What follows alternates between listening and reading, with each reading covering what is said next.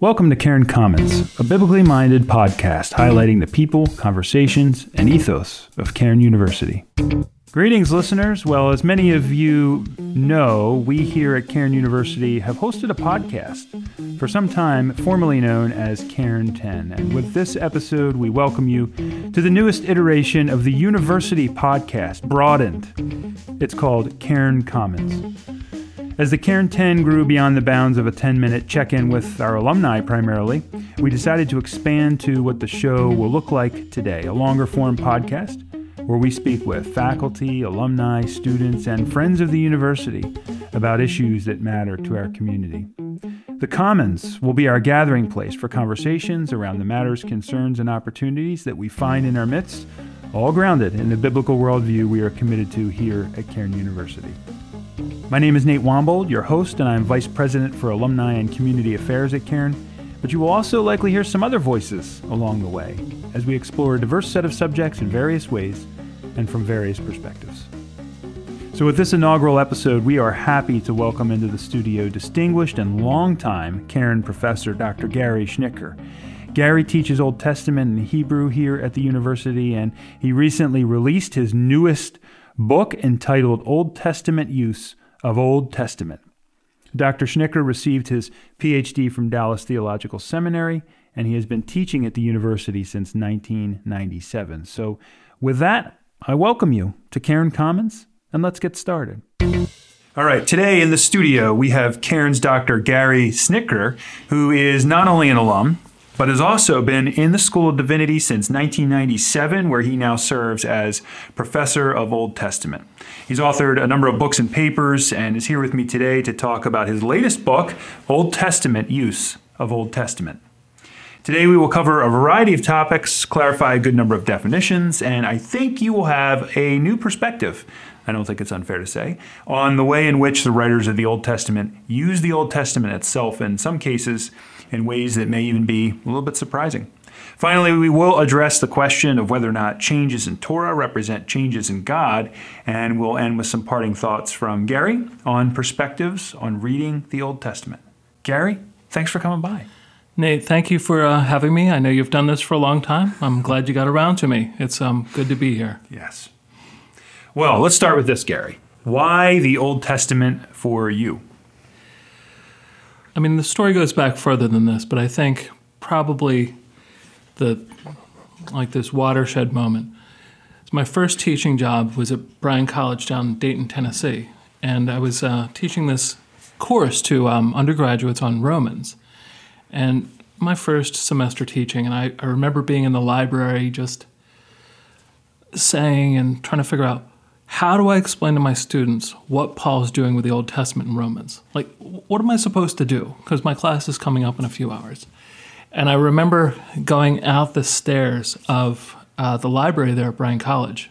And I was in the middle of the stairs, and it's a beautiful spread there going out onto the campus. And it just hit me on top of my head and stopped me in my tracks. Paul was not studying or teaching or interpreting the Old Testament. He was interpreting the Bible. This is Paul's Bible. Paul didn't have a New Testament. Jesus didn't have a New Testament. None of the apostles have a New Testament. And I should have realized it before, but it just stopped me in my tracks before I made my way over to the Bible annex where my office was. And it was when I first began to realize, what does it mean to read what the New Testament authors are doing, not in light of the Old Testament, but think with them about their Bible?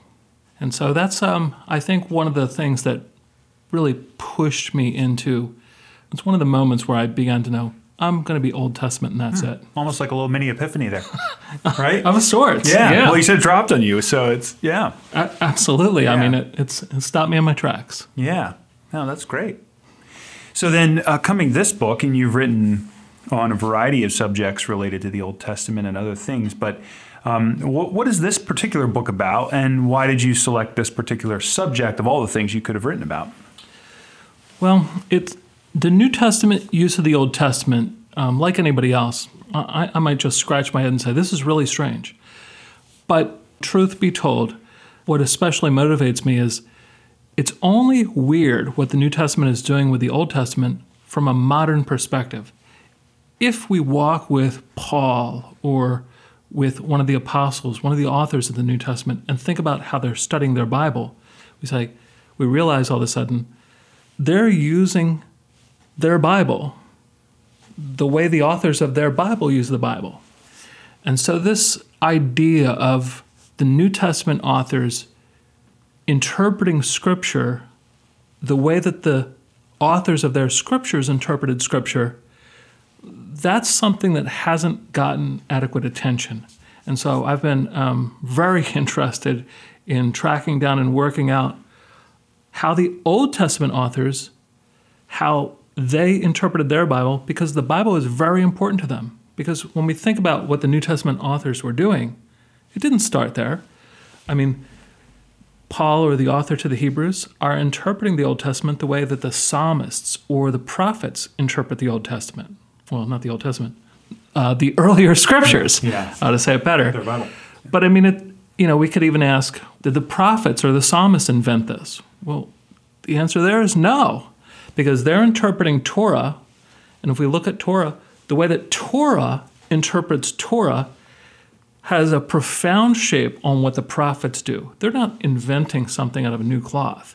They're interpreting Torah according to the natural contours and sort of the way that even Deuteronomy offers interpretations of the earlier books of Torah. Mm-hmm. So before we move on, can you do a quick refresher for someone listening? And they're hearing you use the word Bible, Old Testament, Torah, and in my mind I have rattling around the law, prophets, and writings. It's just kind of in there in a place. But can you do a quick clarification for us on kind of the nomenclature of this that might help if they need a quick refresher? Yeah, some people today don't like the term Old Testament. They use some corny terms like the Elder Testament or the First Testament. But I don't think there's any problem with the Old Testament, New Testament. That's a great way to say it. But since there was no New Testament, the New Testament authors, they looked at the Old Testament. They would just call it the Torah and the prophets. And so we hear that language in the New Testament. Mm-hmm. And nobody carried a Bible back then. I mean, the scrolls are huge. And so they were also very expensive. So they were kept in synagogues. So the scrolls were arranged later in the synagogues according to Tanakh, what you said, Torah, Nevi'im, Ketuvim, Torah, prophets, and writings. So the Torah, prophets, and writings is nothing else than the Old Testament. So I'll use the term Christian Bible to refer to the Protestant scriptures, Old and New Testament, and we can refer to Israel's scriptures as Tanakh, or I'll just say Old Testament for here. Yeah. No, that's great. That's helpful. It's a great refresher. Well, let's get into some specifics then. And I guess it's fair to say, too, that we're touching on here some aspects out of your book, but the person who reads it is going to be walking along with you and kind of answering the questions that you were after. Is that correct in terms of how the Old Testament writers actually use Old Testament? Yeah, the book is for students, and it's for ministers of the Word. It's not the kind of fun book that you might read on the beach.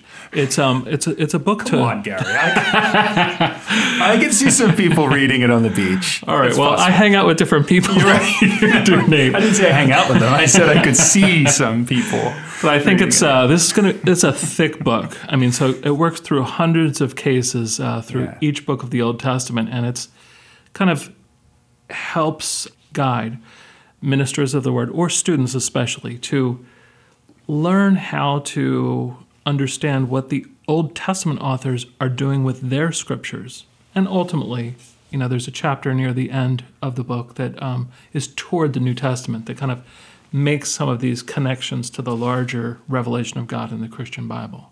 That's great. All right, well, let's dive in here. So you've written in one place, sometimes Yahweh's will does not fit in a tweet. What do you mean? Well, that's kind of just a little bit of a snarky way, I guess, of talking about the unrealistic expectations of modern people.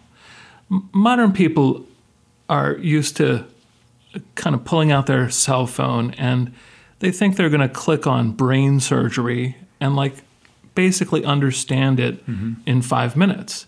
And that sort of unrealistic expectation, easily gets translated over into a church setting where we expect, ministers week in and week out to bring a sermon, but we wait for that pithy statement that could fit in a tweet. And I'm a teacher, so in my classes, surely, it doesn't matter how profound the subject matter is, my students are waiting for me to say this little nugget, this little saying, this motto that they can write down, that they could put in a tweet. And so I think that we Christians, in many of our settings, we kind of have these expectations for the Scriptures that are just not realistic. We are trying to fit the Scriptures into our modern image, so to speak. But this idea of progressive revelation really is a much better way to explain what God's doing. I mean, he's not saying everything at once. He's revealing things in stages. And a modern might be a pain in the neck and say, well, why doesn't God just say it? Well, that's what I mean. Yahweh is not a modern American. So we can't come to the Scriptures expecting the Scriptures to conform to our pathetic sort of expectations. We need to come to the Scriptures and see how God has been pleased to unfold his revealed will. And it's a little bit different than a tweet. Tweeting, right. Well, we're going to get to a number of different terms today, but here's another one. I'm wondering, can you define and talk about exegetical advancements and why these are also challenging for the modern Christian? Yeah, there's a lot of buzzwords in the area of the scriptural interpretation of Scripture, and exegetical advancements is just one way to get at these instances of progressive revelation. Or, to put it in different terms, the way the Bible uses the Bible. So when a biblical author doesn't just say something new, but quotes or alludes or paraphrases or uses or expands or enhances or develops or adjusts an older teaching, we call those either interpretive or exegetical advancements. And the idea behind advancement is that it's not this innovation and it's not something new, but it's moving revelation forward, that there's a real continuity between what God has said and how that unfolds in ways, even if they're surprising, that fit with what God has known all along. So that's maybe one way to get at it. And I think when we talk about the exegetical advancements in the Old Testament use of Old Testament, there's both external triggers for these advances and internal triggers. Now, by an external trigger, I have in mind things like the devastating crisis that Judah went into in the exile. I mean, they're waking up in captivity, facing realities that they believed could never happen and would never happen based on what God had said. I mean, think back to the Abrahamic covenant of giving the land, and think back to God saying to David, your son will sit on this throne forever. And so to wake up in captivity and say, how can this reality correspond to what God has said? That's where the prophets provide the gift of an advancement of revelation, that it's, the prophets don't say, oh, I don't know what to say. They say, we've warned you again and again for a long time to turn away from your sin. This isn't a surprise. It's only a surprise because you've misunderstood what's going on. So that would be an external trigger. An internal trigger is, as scriptural revelation accumulates, sometimes later biblical authors, we see this all the time in the New Testament, but in later Old Testament authors, they'll read one text in the light of another because God's revelation there's a synergy, right? It's meant to be read together. It's not two separate things. And so when Torah gets read together with prophet, or what the psalmists do, reading two Torah passages or two prophetic passages together, sometimes the sum is greater than the two just added together. And in that we have an advancement. It's an advancement of revelation. Mm-hmm. That's correct. So reading some of the things that you've written struck a question in my mind that I've been from time to time pondering. So I'll give you kind of a statement here, and I'd like you to react to that. Would you say it's a fair statement that some of the Old Testament, the language almost seems in some sense a little primitive, and certain elements of that as well? And was this in a way actually really done because of the time in which it was written, to the people to whom it was written? And so I know I'm throwing a lot of questions at you here, but what are the implications of this for modern day believers, if this is a fair question? And I wonder if maybe, if we're headed down the right path here, even in asking this question, perhaps there are some biblical examples that maybe you could bring up to illustrate how, there is some truth to this. Yeah, and I'm not going to get all up in your face as an Old Testament professor right now, and yes, I won't do that. Okay. I'll concede the point. You can if you want. I mean, we are separated by some distance here, but I think you're right. I mean, on any reading, there's some things that are a little bit odd, and that are tough for New Testament believers, I guess I can say, for believers in general to read when we see the Old Testament. But especially the more modern believer. Yeah, right? The modern believer can come to these things and think, what does this have to do with me? And I think that it's important for us to remember that when God revealed himself in his Son, Jesus the Messiah, that's contextualization all the way. God doesn't just make everyone come all the way to him. He condescends to bring about his revelation of the gospel in a way that can be seen and touched, and is, Christ is tempted in every way that we are, yet without sin. So I think that this idea of all revelation being contextualized is probably something we should expect, even though you're right, we kind of are troubled that the Bible doesn't kind of scratch our itch. But I think Israel's set in an ancient culture. It's ancient. And so, of course, if they woke up tomorrow in our culture, they would find some things like very strange. We have some very unusual things in our culture. Probably even primitive. Well, they might think it's primitive. Yeah. All sorts of things. But let's take a worst case scenario as an example. I think your point's good, instead of just talking around it. I know one of the teachings in the Old Testament that is often ridiculed by Christians is the law to not plant two kinds of seeds together, or to wear clothing made out of two kinds of fabric. And Leviticus 19 says it this way: do not plant your field with two kinds of seed. Do not wear clothing woven together of two kinds of material. And so that sort of teaching is just off-putting in general. Like, it doesn't seem to make any sense. And many Christians just are relieved. They say, oh, glad we don't have to deal with any of that monkey business. But it's interesting that there must have been some questions about this, because Moses comes back around to this in Deuteronomy chapter 22. And there's a exegetical advancement here. There's a move forward. And he says, do not plant two kinds of seed in your vineyard. And then here's the plus. Otherwise, the produce will be holy. Do not wear clothes of wool and linen woven together. And so there's that connection too.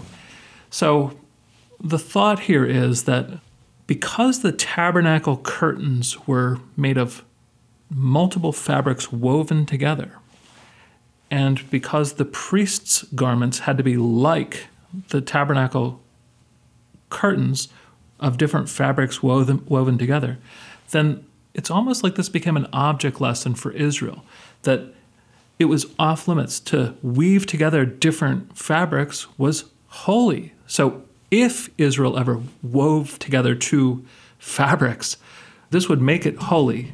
And put it in other terms, then it's confiscated by the temple staff, because if it's holy, it belongs to the Lord. So Israel had to keep their fabrics unwoven together. They couldn't plant their seeds together as a way to preserve this mixed fabric, if you will, for God. And so we can look at all this and think it's trite, but think about how that it encodes the world of ancient Israel with symbolism, that there's theology written to even in the way they dress, even in the way they plant their fields.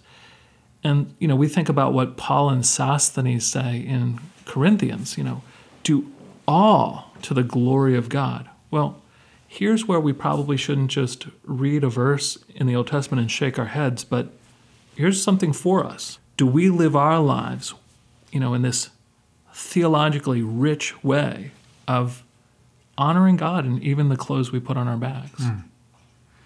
Yeah, that puts it in a whole new light. And it actually makes me, if I can come back to that same question and kind of take it from another angle, one of the kind of criticisms, almost in an apologetic sense, that a lot of people have, even outside the faith, is look at the Old Testament and, critics might almost say, well, clearly the Bible is full of inaccuracies because of the language that is used and some of these things. It's almost as if God was this revelation is before the modern age, and therefore it clearly dates these scriptures in a time that is simply primitive, and therefore Christianity is debunked.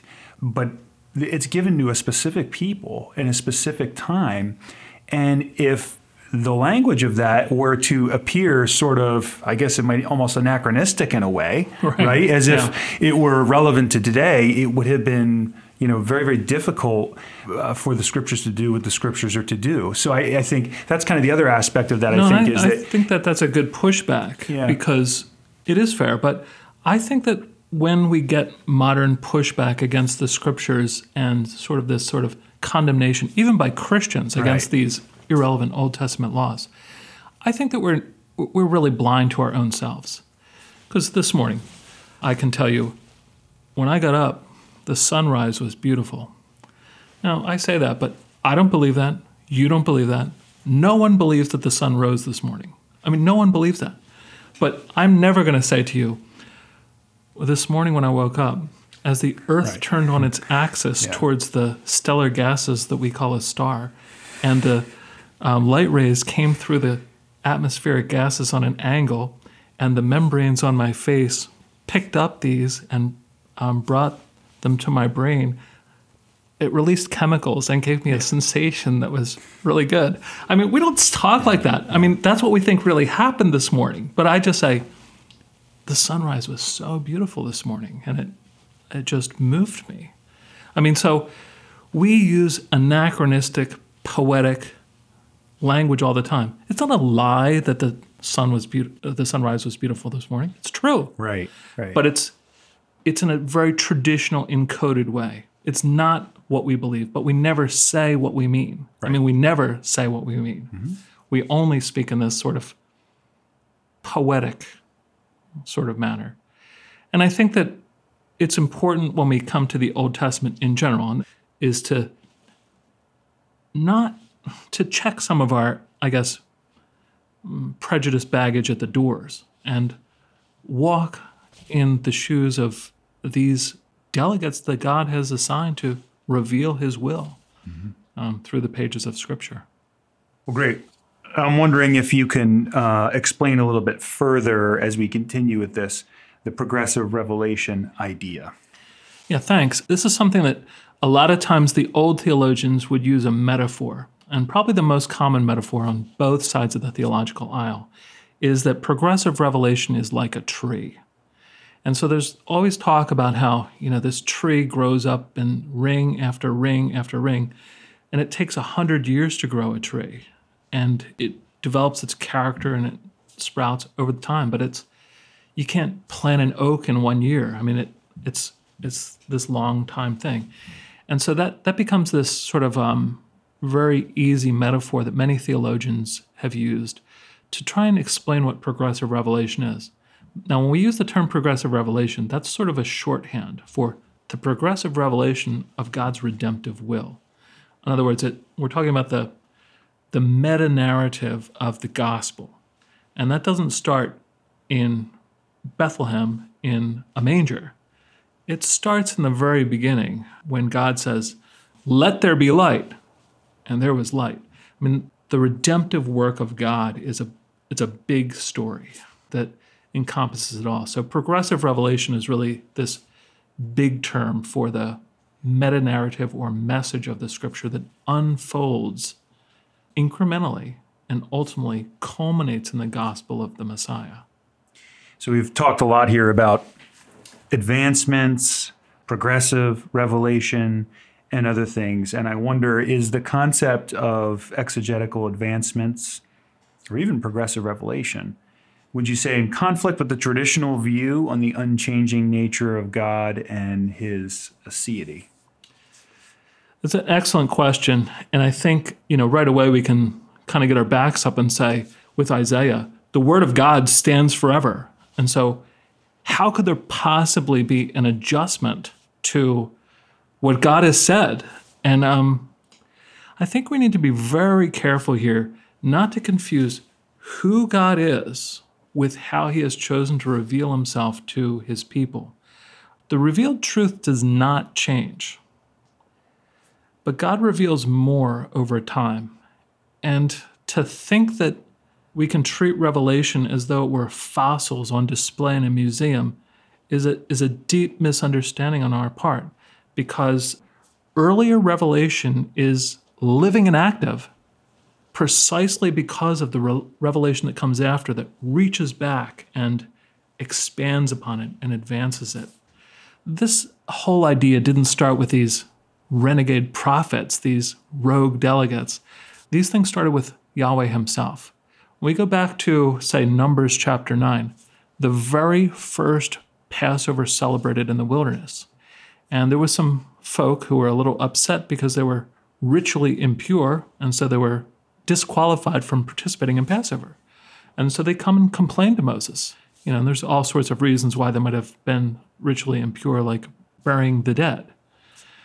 And so Moses brings this complaint to Yahweh.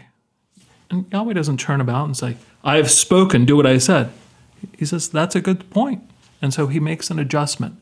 The Lord tells Moses that those who are ritually impure or traveling can celebrate Passover on the 14th of the second month. And so he provides a sort of an alternate worship scenario to accommodate these complaints from these folk.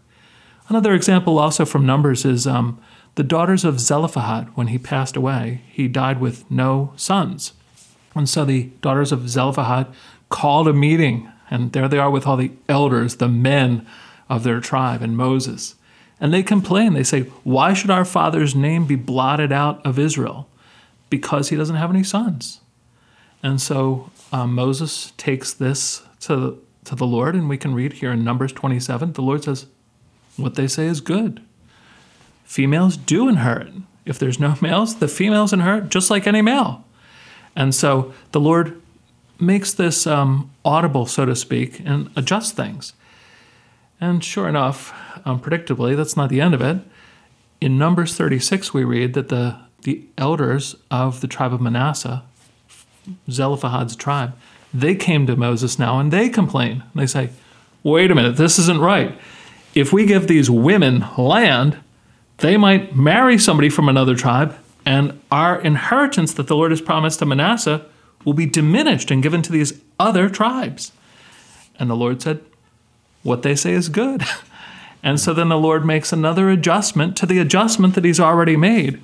And in this case, he says, now the women do inherit, but part of that inheritance to keep the name of the dead alive means that they have to marry within their tribe, because the Lord's going to honor both his new word to Zelophehad's daughters, but he's honoring the word that he's already given, that this land is for this tribe forever.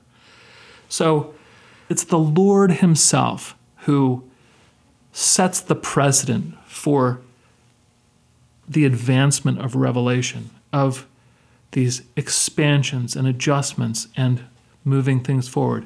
And part of what we need to remember is that, the attitude that the law says, just comply, don't ask any questions. I mean, that has nothing to do with biblical law. That's an error that we bring to it. Biblical law is always in service of redemption. Never, not the other way around. And so, we need to recognize at some level the reality of things.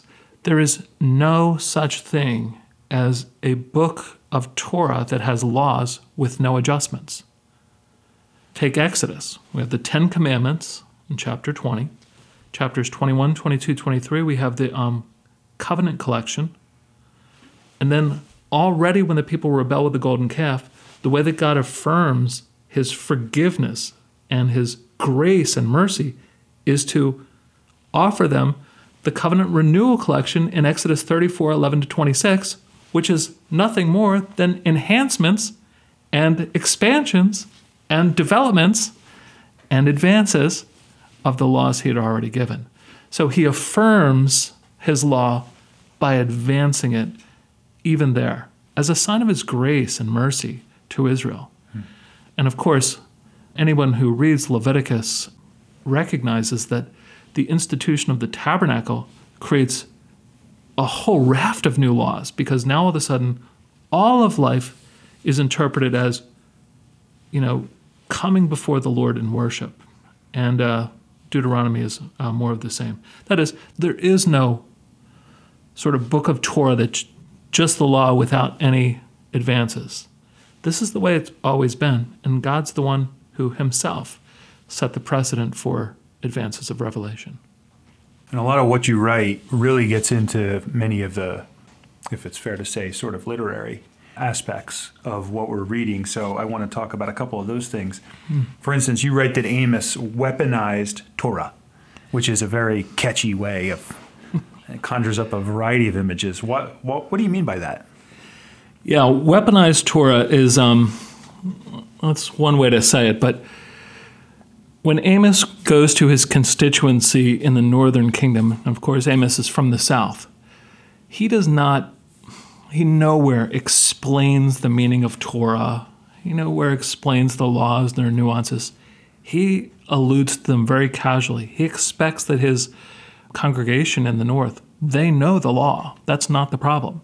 So he winds up taunting them and mocking them. He uses the law to make fun of these phony hypocrites who are greedy, selfish, and immoral, and then go to temple like nothing happened. And so he'll say something, well, I guess the law background has to make sense first. Deuteronomy says, once you get into the land and it spreads out, you only have to go to give your tithes once every 3 years, Deuteronomy 14. Amos mocks his congregation by saying, you give tithes every 3 days. Of course, that doesn't make sense in an agricultural setting. It's an annual thing. And so he's just making fun.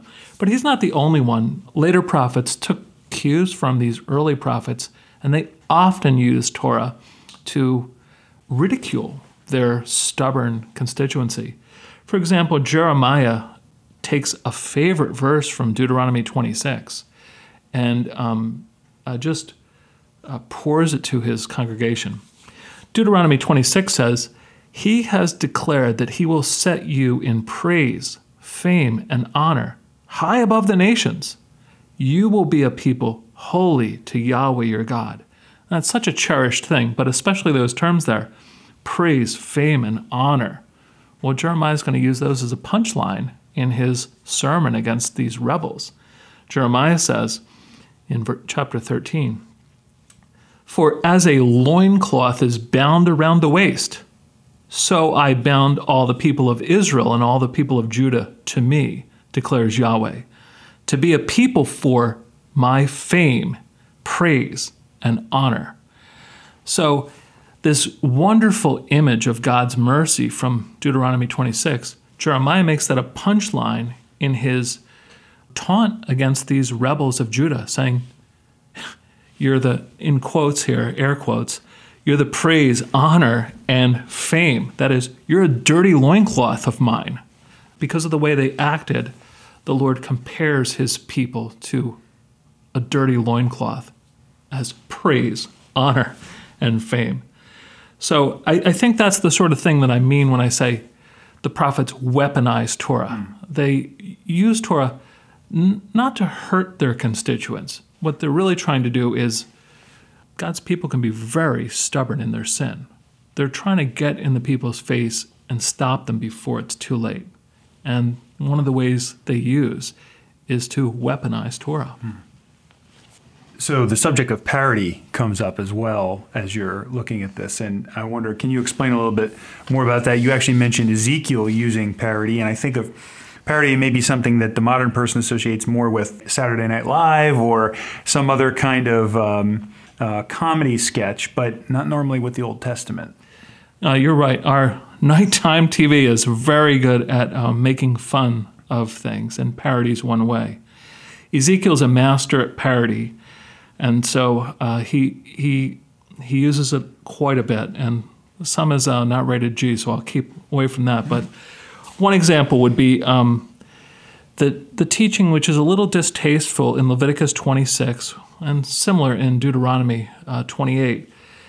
Leviticus says, "You will eat the flesh of your sons and the flesh of your daughters." This idea of cannibalizing one's own children is, of course, turning everything upside down, because children are a gift from God. And so to imagine these, as Deuteronomy says, these dainty mothers fighting over, eating their children is distasteful vision. But it gets at the siege warfare, the starvation that the people would be brought to eventually, because when they rebel, God will bring the enemies of Israel against them. And that's his way of giving them a message. They'll be brought to cannibalism over their rejection of God's will. And Ezekiel kind of takes that teaching and he puts it together with one of his favorites, one he alludes to a couple of times. It's from Deuteronomy 24, and it's on equality of sorts, equality in judgment in the courtroom.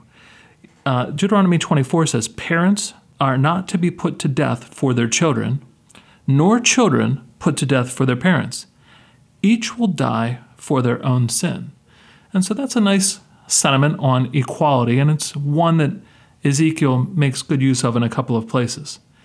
But what Ezekiel does is he blends both of these contexts together from Leviticus 26, his favorite chapter, and Deuteronomy 24, one of his favorite verses. He blends these two together, and it makes a parody, is the best way to put it.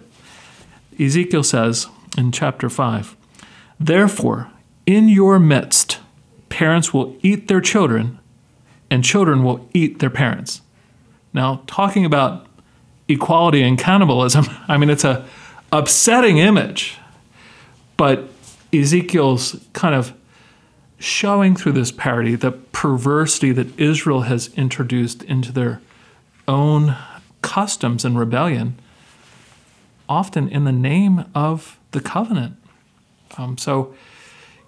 That's one of the things that's sobering when we read the Bible. The prophets are not preaching to the bad people, the pimps and the prostitutes and whatnot. They're preaching to the congregation that will listen. These hard words are for those that think they have a relationship with God. And this should sober us as we study the scriptures and recognize that oftentimes the people that have a smug smile on their face are the ones that are on the wrong end of a prophetic word. So one of the things I think this illustrates is, in order to get a joke to sort of be on the receiving end of an attack or a barb or some sort of scathing word, if the person is referring to something literary, you have to know the literary thing in the first place. So you've talked about this, and if you're correct, and I certainly agree with you, that where the assumption in the Old Testament was that the listeners knew the Bible. So when these attacks, these parodies, these weaponizations were used, they were effective because people knew where they were coming from, and they were able to pick up on the reversal of that and then hopefully hear the correction that was necessary. Today, many people in the church pews are not familiar with the scriptures, such that if somebody were to even perform a play like this, a reversal, they may not even realize it or get it. So I think there's probably even broader implications than just in this one scenario. But what generally do you think are the implications of this for the modern pastor and Christians? That's a much bigger thing than we can unfold right here. We can touch at that, and I think it's a really good question, is that how do we even begin? People throw around the word biblical illiteracy a lot, and there's wide agreement among almost everybody that today's Christians, they might have the Bible more available than any generation ever, but they've not taken advantage of that. And so your question is a good one. What about so many Christians that can't get the joke and don't even know where to start with reading the Old Testament? And so, what do we do about this? Well, I think, again, there's 10 answers, but I'll give one that relates to this area of interpretation in the Bible interpretation in the Bible. That this is one part that can play a small role in addressing some of this. We think about our own Bibles, and many of us might have a Bible with a page in it with scripture references in it on the left-hand side and the right-hand side. And, many Christians find that very comforting because, especially if they don't look the references up, that page in their Bible shows them that what God has said comes fulfilled in the gospel of Messiah. But what's troubling is if anybody ever did look those up, what do they do? Because, again, part of the thing that's going on here is we're so out of touch that when we see the Bible authors interpreting the Bible, it just seems weird to us.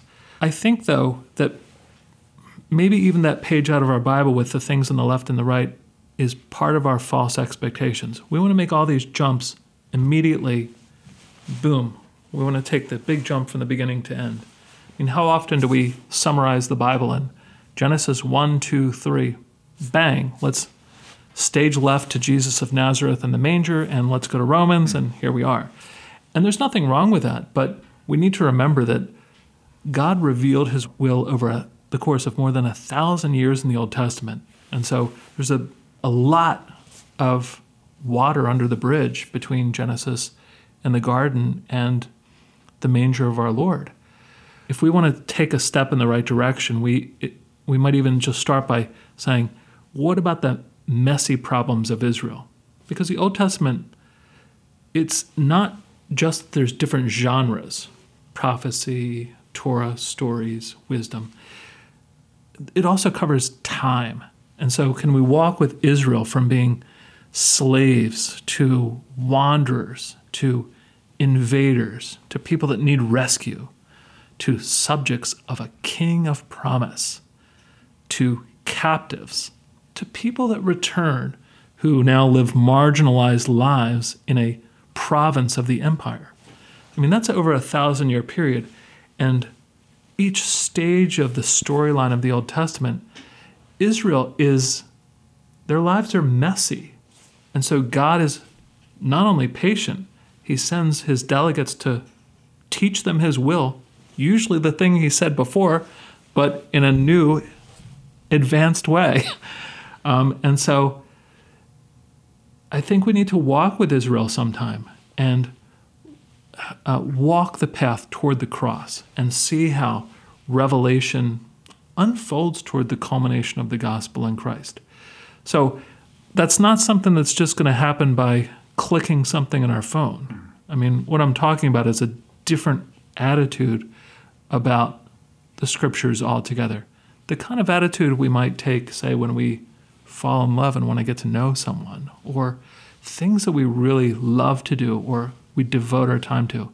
That's the kind of attention that the Old Testament requires. When we come to it with expectations that I'm going to click something and bang, that's not going to work out. So anyway, one part of the solution, certainly not all of it, is taking note of the book that the authors of the Bible loved.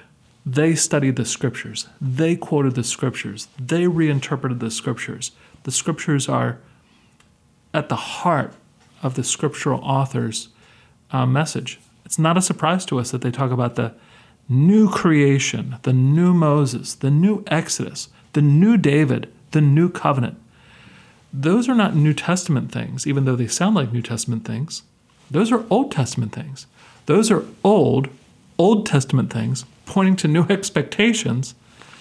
So that's the sort of thing where the Old Testament is used in the Old Testament as it steps us toward the gospel of Christ. Well, maybe in conclusion, can you, along those same lines, maybe extending that a little bit, just provide some kind of a basic, broad suggestion for how should Christians read the Old Testament? I mean, you've kind of highlighted a few of these things here, but do you have anything maybe to add to that?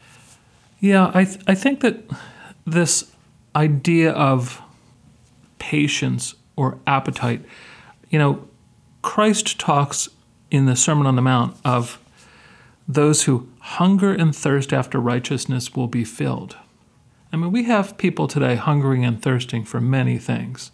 Sometimes it's just lunch, but other times it's the things we dream of and it's the things we pursue. And I'm not trying to say that the Bible's too hard. I mean, it's right there for everyone. But I think we all know the sense of when we read the Bible with the Bible, sometimes it opens up a new surprise for us that we unexpected. We say, I've read this my whole life and I never saw this before. And to have the sort of attitude that, as the psalmist says, like a deer that pants for the brooks of water. I mean, if we need the right kind of attitude when we come to the scriptures to want something that is slow, that is like progressive revelation, it's not a microwave. It's not, super fast internet. It takes a different kind of devotion than that. And so I think that many moderns are just ill-equipped for the Bible because our expectations are such when we want to click something, hover over something, and we want it to be nothing more than that. But I think the Bible has much for us, but it's an invitation. So are we going to rise to the invitation? So I don't know that that's a technique or a method, but it's almost a kind of shaping of expectations in a way, too, isn't it? That it is not going to be quick access, but kind of setting yourself up for the long haul. Yes, and we have to trust God and trust His servants who revealed His will, that it's worth it, and that He does have something for us. And I think that the unfortunate impatience of many moderns is to their own ruin. And that even includes Christians that don't have the time, quote unquote, for the Bible. Well, it's a great challenge and clarification, too. Thanks, Gary. Thanks for joining us. And I hope that those listening, both former students, perhaps, of Dr. Snicker, and others who have benefited from knowing him and his teaching and writing, I hope that you will check out his book, Old Testament Use of Old Testament. And you could even read it on a beach. I think that would be ideal based on our conversation. And I would love if you sent a photo to alumni at cairn.edu of your beach reading. I'll make sure Gary gets those. I'm also really confident that based on this conversation and my perusal of some of Gary's things, that you'll find it a big help, a challenge, but also a big help in your reading of the Old Testament and maybe even critically rekindling a passion for that reading as you've heard talked about here today. I'm glad we have men like you, teachers like you, Gary at Cairn, who are here to help not only students, but also projecting some of these things out in this podcast time, things that are so really critical for the Christians and for their faith. So thanks again for joining us, and thanks again to those of you who have listened in. Thank you, Nate. It's been a pleasure to be here.